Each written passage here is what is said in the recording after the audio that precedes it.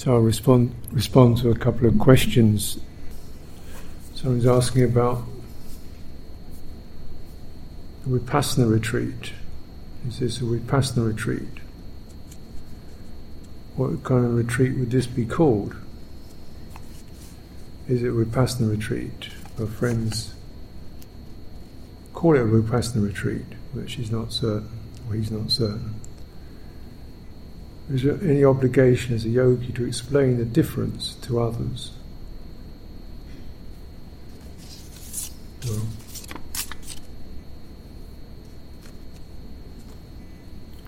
It's just names and conventions. If you want to give people an idea of what you're doing, probably best to talk simple language. I'll get into this Buddhist jargon. Talk about taking some time to steady, calm the mind, clean up, detox. Detox the chitta. How about that?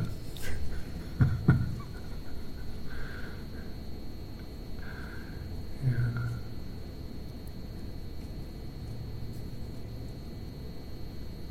So this term vipassana is quite a popular word, popular term that's developed over time. Like all language, the Buddha very occasionally used this word, vipassana. Mostly talked about development of panya, which is perhaps more useful and less conflictual term. Panya, discernment, ability to discern, skillful from unskillful, which not everybody can do. It takes a little bit, because sometimes a lot of unskillful things seem okay. Everybody else is doing them, feels okay. Yeah. So it means you begin to recognize cause and effect, and recognize what it's doing to you, where the energies come from that cause you to act in a certain way, think in a certain way, where you arrive at. Just that sense of sustaining attention over a mental intention, mental action, verbal action. Where does it land? Where does it go to? How are you now? That's called wisdom, panya, and directing it really to your own chitta, your own awareness, your own heart, your own mind. And then where does stress occur, or pressure? Perhaps slightly more subtle question, because there can be the pressure of good intention. Got to get this done, really want to help somebody, got to make which turns into worry. Feeling overwhelmed at the things one would like to help and get done, and so forth. So then pressure, the pressure of perceptions, feelings, mental formations. Discernment, you begin to get a sense of what one can effectively do in terms of Dhamma, maintaining presence, fullness, richness of awareness, and being generous with it. And who knows? And the effects. Who knows what we can achieve with that? But don't blink. Just keep going, and see where it spreads. And there's always going to be something you couldn't do, but don't worry about it. This is discernment. This is I tend to use ordinary language. Yeah. Vipassana, generally in the scriptures occurs as part of a dyad. Samatha, vipassana. Samatha is the response. How does the mind get more steady, stable? So anything that causes that to occur, steady, stable, that comes under the heading of samatha. And then the answer to the question, how do we investigate the conditions that are affecting the mind? Any response to that? Any actions, any practices that help us to understand what are the causes and conditions that are affecting the mind is called vipassana. And the Buddha said you want to cultivate those two together, because a certain sense of steadying and steadying the mind, you begin to witness how much activity there is, and then which is good, which is bad, which is useful. You need to develop this insightful discernment over what's affecting the citta. But until you really get a sense of the citta, you don't even know what's affecting it, because you're just experiencing a constant movement of effects.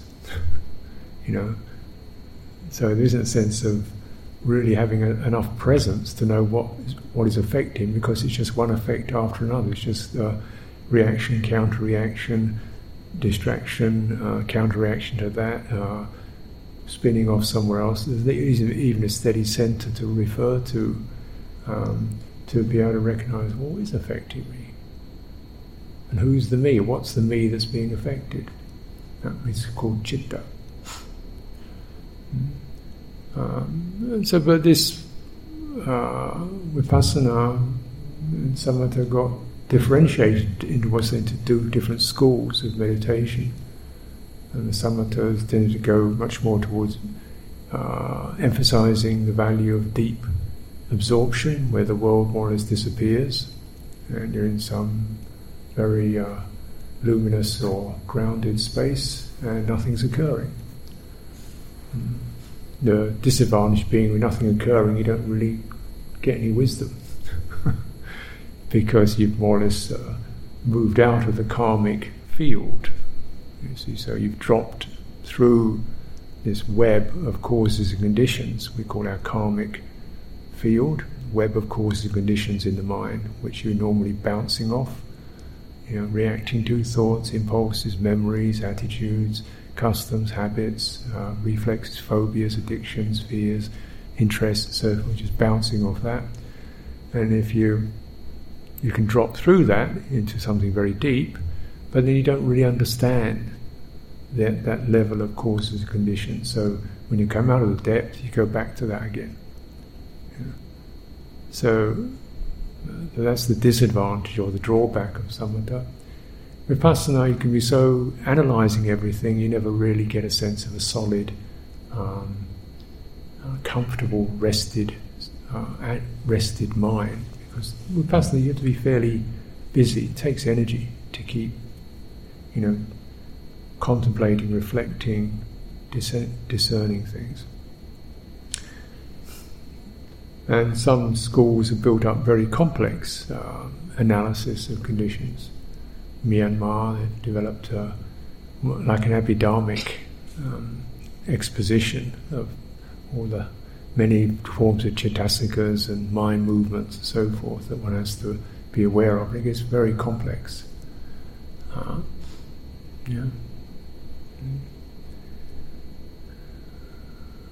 But one of the simplest forms of vipassana is just to begin recognizing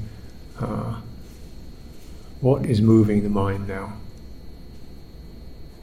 It's in any given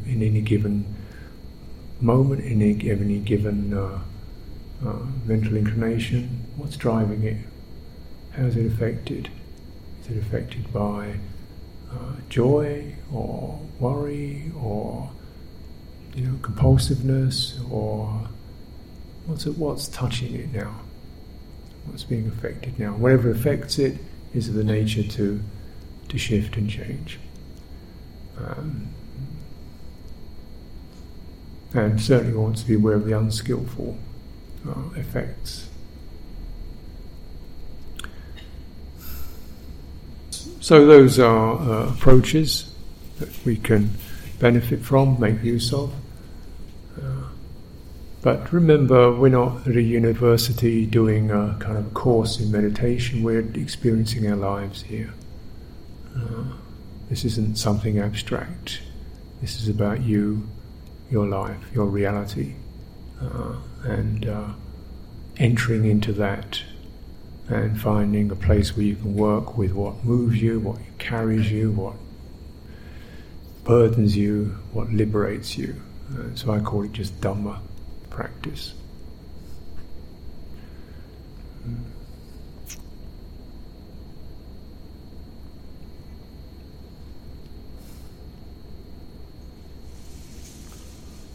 Forest. So remember, this is like forest practice. It bases itself on the understanding of the Buddha's lifestyle. So it's a living practice. It's not a text practice. It's a lifestyle practice, and it's based upon experiencing, coming to terms with what your life is bringing up for you. So it's often colloquial. The expressions are colloquial because we're all living very colloquial lives. None of there's no jargon in it really. And so the way the Buddha lived, was under a tree out in the forest and recommended forest life for the simplicity and its vulnerability. It means you definitely get hit by lots of things, and it means you've got to develop a lot of resilience, patience, strength, and also a feeling of you're free from the worldly customs and conventions. So naturally we have a conventional form, but the idea is within that you can be whoever you want to be. You don't have to be anything great. You learn jungle practice. And some of it's fairly, there's beautiful quiet places. Some of it's mysterious, some of it's raw.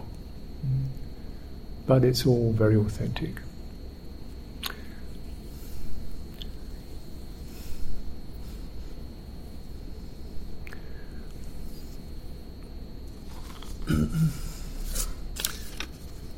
Second question, how can we train the mind to have the energy to prop up itself to overcome mental dullness? There's the paradox in the question, how can you train the mind to have energy to overcome its own dullness? Well, if it's dull, it doesn't have the energy, does it? So where are you going to get the resource from? And there are various fairly obvious things we can do, which is train your mind to develop your body, develop the body, develop posture. So even the mind feels dull or sleepy, you just keep developing willingness. So, okay, I don't like sleepiness, but I'm willing to be with it. And so then bringing energy into your body through holding posture, straightening the spine, lifting the body, opening the chest, and keeping the eyes open. Those are pretty fundamental reference points for holding one's ground against the force of dullness. And the dullness doesn't just disappear. So we'd like it to just snap out of it, but the real stuff doesn't disappear like that. It's like a fog, and you have to bear with it, and until the energy gathers, and that can take quite a while. So posture, eyes open, and particularly in terms of your lower back, where you train yourself before you get too dull, is to bring a lot of awareness into your spine. So just contemplate the lower spine, the sacrum, the lumbar region, the mid-back, where it joins the ribs, between the shoulder blades up to the neck, into the head, as one unit. It's many bones stacked on top of each other. Trying to keep the whole thing in mind. Yeah. And drawing your awareness back away from your face towards the spine, and connecting the spine to the ground when you're sitting. It is connected, but actually being aware of that connection. And then using just develop the support muscles to hold, particularly around the lower spine, all this area in the waist, in the hips. Use that as your strengthening mold. That's like a mold from which the spine can rise, like the ground, the earth. You want to make that strong. Even if it gets uncomfortable, you exercise it to make it strong so that you can support from the base. You can't support it from the top. All the strength has to come from here. And the legs, using that to brace the spine. And you draw the lower spine in so the abdomen is held open. If the abdomen is closed, breathing can become shallow, you don't get energy, you start getting sleepy. So if this closes, you lose energy. So how do you open it? You push your spine in and turn the rib cage, just let it rock back a little. So it's as if the cage, the basket of the ribs, rests back on the spine rather than pressing on the belly. This keeps this abdominal region open and flexible. Therefore it can swell and flex with the breath. That's going to be, in terms of body energy, important to keep that place carefully attended to. So you use your back muscles to hold your chest, and the abdominal muscles just lengthen and keep it propped back. And that particular position, don't overdo it. It's not supposed to be a strain, but you could do it firmly and then relax a little. Drawing between the shoulder blades. Between the shoulder blades where we begin the hump. When the hump begins, it's the beginning of the end, as far as clarity goes. When that hump moves in, over goes the head, and then we're in the banana position. So you want to keep that so pushed slightly in, as if between the shoulder blades you're inclining towards the breastbone. And drop your shoulders and keep your neck in line with your back. Don't let your head take over.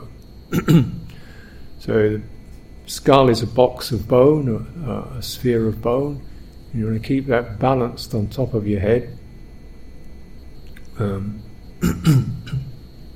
so that it doesn't tilt forward. If your head tilts forward, your neck swings over, your back comes over, again you're going to find yourself full of obsessive thoughts and daydreams, and gradually the mind begins to wriggle out into its own fashionings and fabrications, and you lose grounded presence, and then you're out, and you don't even know it. You don't even know it. That's the thing with dullness. Sometimes you don't even know it. You just, wow, where was I? Because something's not dull. The mind is kind of gurgling and burbling away, and little dreamy things, and this, that, and the other, and soft things. Fine.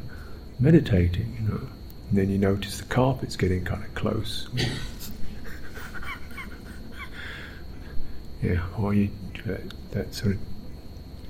If you feel yourself doing that, then you know, hey, this is serious. It's probably time to stand up, because you may have passed the point of no return as regards sitting. So it's probably good to stand up. Stretch your body upwards. Hold the breath, which breathe all the way out. Hold the breath, don't breathe in. Hold the breath out. Wait till the pressure builds up. Hold it, count to 10, then breathe in slowly and you get this kind of shaking effect. Hold it, breathe out, all the way out. Empty the body completely, then lock, don't let any air in. Then wait, pressure builds up, starts to get some pressure there. Give yourself another 10, 15 counts, and then let go a little bit. Breath comes in, it shakes you up. This is not very pleasant, but it does wake you up. And then after you do that a few times, you can then let the breath return. Because the pivotal point is that breath is a medium. Breath is an energy form. Now, if it's healthy and strong and properly grounded, it's going to bring health and groundedness to your whole system. If the breathing pattern gets infected with dullness, with stress, with pressure, it transmits that through the whole system. Right? This is why you've got to be quite careful and get the right sequence, if you like. Establish the proper foundation so your breath comes in naturally and it's full and it's complete and it's embodied. Then that carries that message, that signal, that emotion, that subtle energy through the entire form. If you're stale and cramped, then you get a stale, cramped breath experience, and that carries that through your whole form. And the form is both mental and bodily. So the breath is not just a bodily experience, it carries tones and energies that profoundly affect the mind. Such as when we panic, our breath goes strange. When we're grief-stricken, our breath goes strange. When we're excited, our breath changes. It's very much connected to one's emotions. So if you're dull, you can still feel, I'm breathing in and out. Fine. Getting to, breath's going really quiet now. It's because you're asleep, that's why it's quiet. We get this idea of calm. Get calm. Well, that's often like an escape route, really. Just dull out. Space out. Don't meet stuff. So there are various seductive attitudes that support this dullness. Hindrances are not. They're quite careful. They're quite cunning. They creep up on you, and they're convincing. Dullness energy says, "Oh, things are fine." And calming, pretty nice and calm, and doesn't bother me. It's calming down now. That's what it says. If it says anything, then talk. So you're aware of that. You shake up, stand up. His body. You're feeling if it's not taken over, then you can work on it in a sitting position. Of course, you can do walking also. Standing is very good. If you're working in a sitting position, use that posture. Also use your hands. Because the body has a very sensitive tactile system. This is less forceful. The other bit's a bit muscular. This is less forceful, but also very skillful. Because the tactile sense is extremely sensitive, particularly in the fingers. You touch something, you can discern a great variety of gradations of sensation, smooth, very refined, at least as acute as the eyes. Probably more acute is the tactile sense, particularly in the fingertips. So these are quite helpful. Now, if you bring your fingertips so they touch the other fingertips. Do that. And you feel, just touch it lightly, just so they're connected. And you can feel that, can't you? There's no pressure there, but you can feel sensitivity, a delicate, sensitive experience. And all those fingers are touching each other. Now, if you felt feeling sleepy, what's going to happen? Right? They're going to slide away. At the first moment you start to feel sleepy, they'll slide. And that's the advance warning. So if you, you'll be surprised. I didn't think I was sleepy, and whoop, there it was. And so you just keep coming back to that and sustain that. Don't go into the mind. Yeah. Because the mind is now captured. Yeah. And it will say all kinds of things. Go to the body, tactile sense. Stay with it. Be patient with it. And you have to, if you stay with it, eventually, the mind will begin to return to the body, to that groundedness, to that awakeness. So we can use this is the bodily method. The mental method of energy is really inquiry. That's the mental. Body doesn't really inquire. It provides energy, it provides refuge, it provides stability. You could say it's a samatha vehicle. The mind is really like the panya, the wisdom vehicle, and its main energy, it can't generate it, but it can use energy to inquire. How is this? Where's that? Touch this. How does that feel? What's happening now? What is that sensation?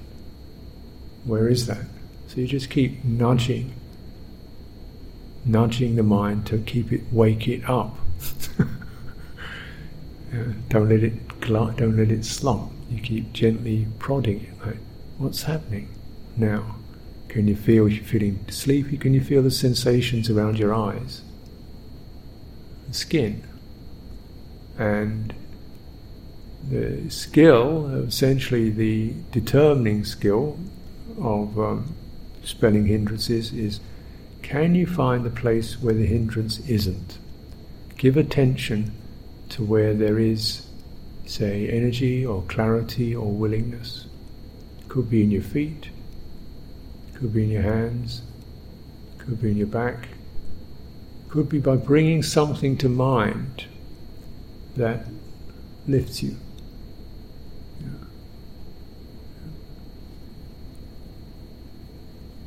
An image.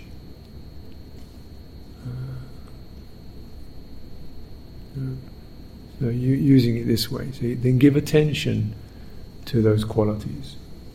And in meditation you do begin to experience another range of experiences, subtle lights, silences, sense of space, groundedness, which are not available on the ordinary sense consciousness. They are transpersonal. So they're not available in the person package, but we can enter those places, the profound silence, the sense of firmness and groundedness, and so there's no hindrance there. That's that. Okay, if you find anything, what I call refuge place, before the hindrances take over, before they creep in, take your stand there, where you feel confident. Don't be lured away from that into something that seems more interesting or specialized. Just keep ground. Your aim here is to repel the power, the push of the hindrances, the latencies. They may not be evident yet, but they will be. Until you've really understood the qualities of ill will, the subtleties of it, the voices of it, the justification of it, the righteousness of it, the revenge qualities, the putting people down who are bad, so on. So it's all justifiable. till you've understood that this is poisoning my heart. Till you've understood the complaining, critical mind that finds this isn't right and that isn't right. Yes, it's not right. Yeah. Okay, it could be better. But this quality is embittering my mind. One to be more contented, spacious. Yeah. Till you've understood those things. So the hindrances are like like a test. You have to see them, you have to know them, they have to arise. Until you've really understood them, then you move on to another stage, you might say, another phase. Things are freer, more open. But we should never neglect the need and the focus on our first big practice is to understand, to wait till the hindrances arise, they don't take long, and then understand them, and not just the grossness of them, but the subtle ones, the subtle ill will. Feeling ill will towards people who you might think deserve it. Yeah, he is a bad person, he has done wrong, he is nasty. That's him, isn't it? Why do I have to let that make me angry and rancorous and bitter? Yeah. And for an ordinary person, why shouldn't I? Yeah, sure, why shouldn't you? Do you like that? Do you enjoy it? And you can enjoy it. You can enjoy it.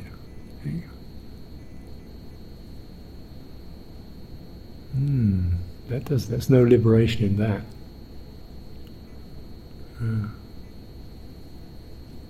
Yeah. And we can get convinced by the negative impressions we have of ourselves, which are also a form of ill will. Why do you keep remembering yourself in such a dismal light? What good does it do you? Is it useful? Do you have to keep doing it? Do you have to keep comparing yourself negatively with other people? Okay, she is taller, so what? Okay, he's smarter, so what? What good does it do living in shadows all the time? Okay, he did get praised or something. Well, good for him. Why should I feel jealous and embittered? And these, of course, it's not a rational process, so we begin to recognize, hey, that's a good question. Am I in charge of this, or am I dependent upon the world around me? Am I going to get negative because it's too hot or too cold or too noisy or too quiet, or she's this or he's that, or she doesn't do this or he's always doing that? You can wait till the world is peaceful before you get happy. Dream on. You have to start with finding your own refuge and enjoying it, and then you found your free place. There's nothing should deprive you of that. Not recognise. It's sometimes it's a big ask, because we have experienced a lot, say, of other people's ill will or fear or guilt. We have messed up in the past. It's not very pleasant. And we haven't lived spotlessly. So, okay, let's come up with a bit of metta karuna. Learn, okay, lesson learned, enough of that. Right, move on. Don't carry these grudges. So there are plenty of justifications for any of these hindrances, and why we are cultivating this primary sense of refuge is there's this. You want to lose that for that. You want to go out to find fault with everyone else and yourself, or would you sooner stay here with this?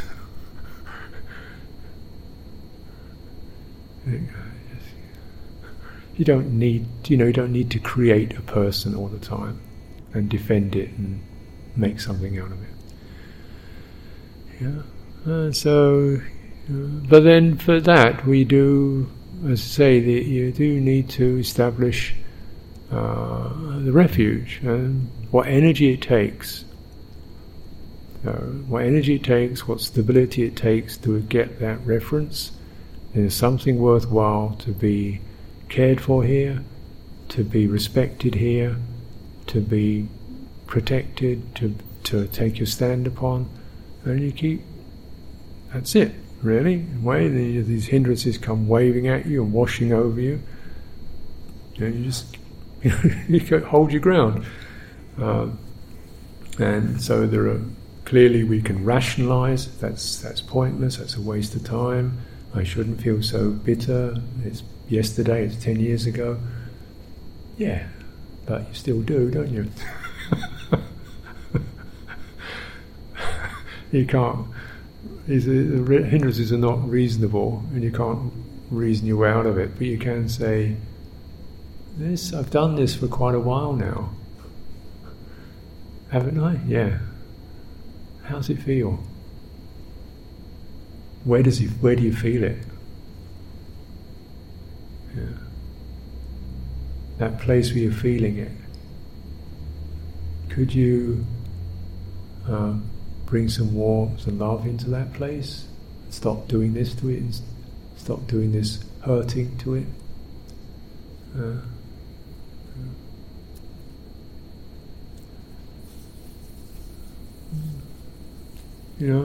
So whatever it takes.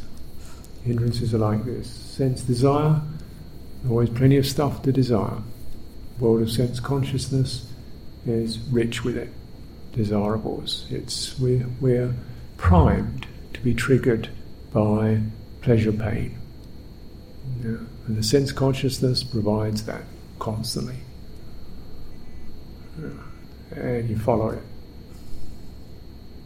And you begin to see, you get the kind of little burst, and then here we are again, hungry, and you get kind of addicted to it. The mind loses its strength, and it loses its potency. It's sold itself. It's collapsed into the sense fields, and they then throw you around. And there's no quenching of the hunger and thirst.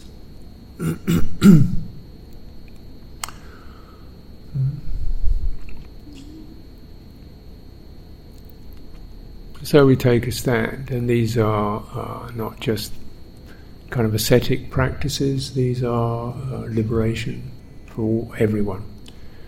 And essentially we have the push of feeling, the push of it, the push of pain, the pull of pleasure. So you kind of, and what is being pushed and pulled? What is it that's being pushed and pulled? Right there. Not that one shouldn't be pushed and pulled. Not that one shouldn't experience mental pain, discomfort, irritation, unpleasing experiences, but right there, what is being displeased? And then that's, you could say, that's the vipassana, that's the insight. There's the wave of displeasure, and then there's something, what is it that's being displeased? Citta? So separate. There's the feeling, there's that which feels. That which feels is sensitive. Bring more awareness right into that which feels. So you don't even have to move away from pleasure, pain. Bring more and more awareness into that which is feeling it. And what occur is a shift from the push to the awareness. And then you get more and more focused on awareness. The push recedes. You don't experience it so strongly. it loses its highlight. It loses its intensity. No, it's just that. Yeah, it's not pleasant. So, and it loses its power and its sting, not through rebutting it, not through shifting it, not through changing it to something else, just by going more fully into the awareness of what is touched. And this is the difference between citta and that which affects citta.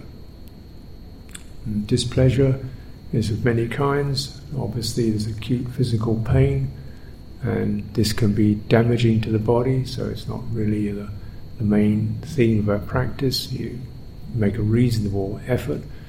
But there's this other forms of physical displeasure, a bit of hunger, maybe too hot or too cold. It's not really going to damage you.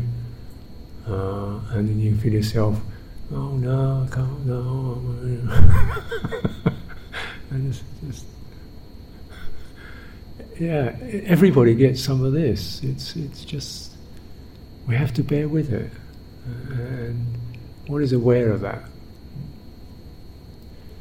And then there's the mental displeasure, things not being quiet the way I like, not so tidy as I like it tidier, or I like it quieter, or I like it emptier, or I like it more convivial, or I like it more my style. So it's not miserable, it's just not quite fits. And okay, that's that. So sometimes the displeasure is not so strong, but it can be very pervasive. And you bear with it. The social displeasure, being ignored. Everybody else is getting attention, I'm not getting any attention. And then that's unpleasant. Then I'm getting all the attention, that's unpleasant. Because I suddenly feel everybody's looking at me, and then nobody's looking at me, that's unpleasant. Oh, goodness me. I want just 3 people to look at me occasionally and take it in turns, but not too intensely. Just let it be what it is. And, that's the way we use our life. That's why this is a living practice. Because all these subtle and grosser effects are happening all the time, aren't they? Feeling confused, feeling a bit lost, unpleasant. Okay, so rather than get flurried, just there you've got the focus. Don't get pushed around by that. Relax, let go. Seeking knowledge, seeking understanding, seeking something more convincing to hold on to. This is work, and it's something that it's not up for me to determine. Really, I encourage it, but it requires some stamina, and you have to take it, build your own strength in it. But the result is your mind does get strong in a good way, not an aggressive way, but strong in a resourceful, resilient, spacious way. You don't get knocked around by life. And that may not be awakening, but it's a pretty good thing to begin with. To be getting on with, because that's very direct, isn't it? Just to not get knocked around by life, death, separations, confusions, diseases, ups, downs, misunderstandings, and so forth. And you do that, we call that, I don't think there's a technical term for it, but it feels good.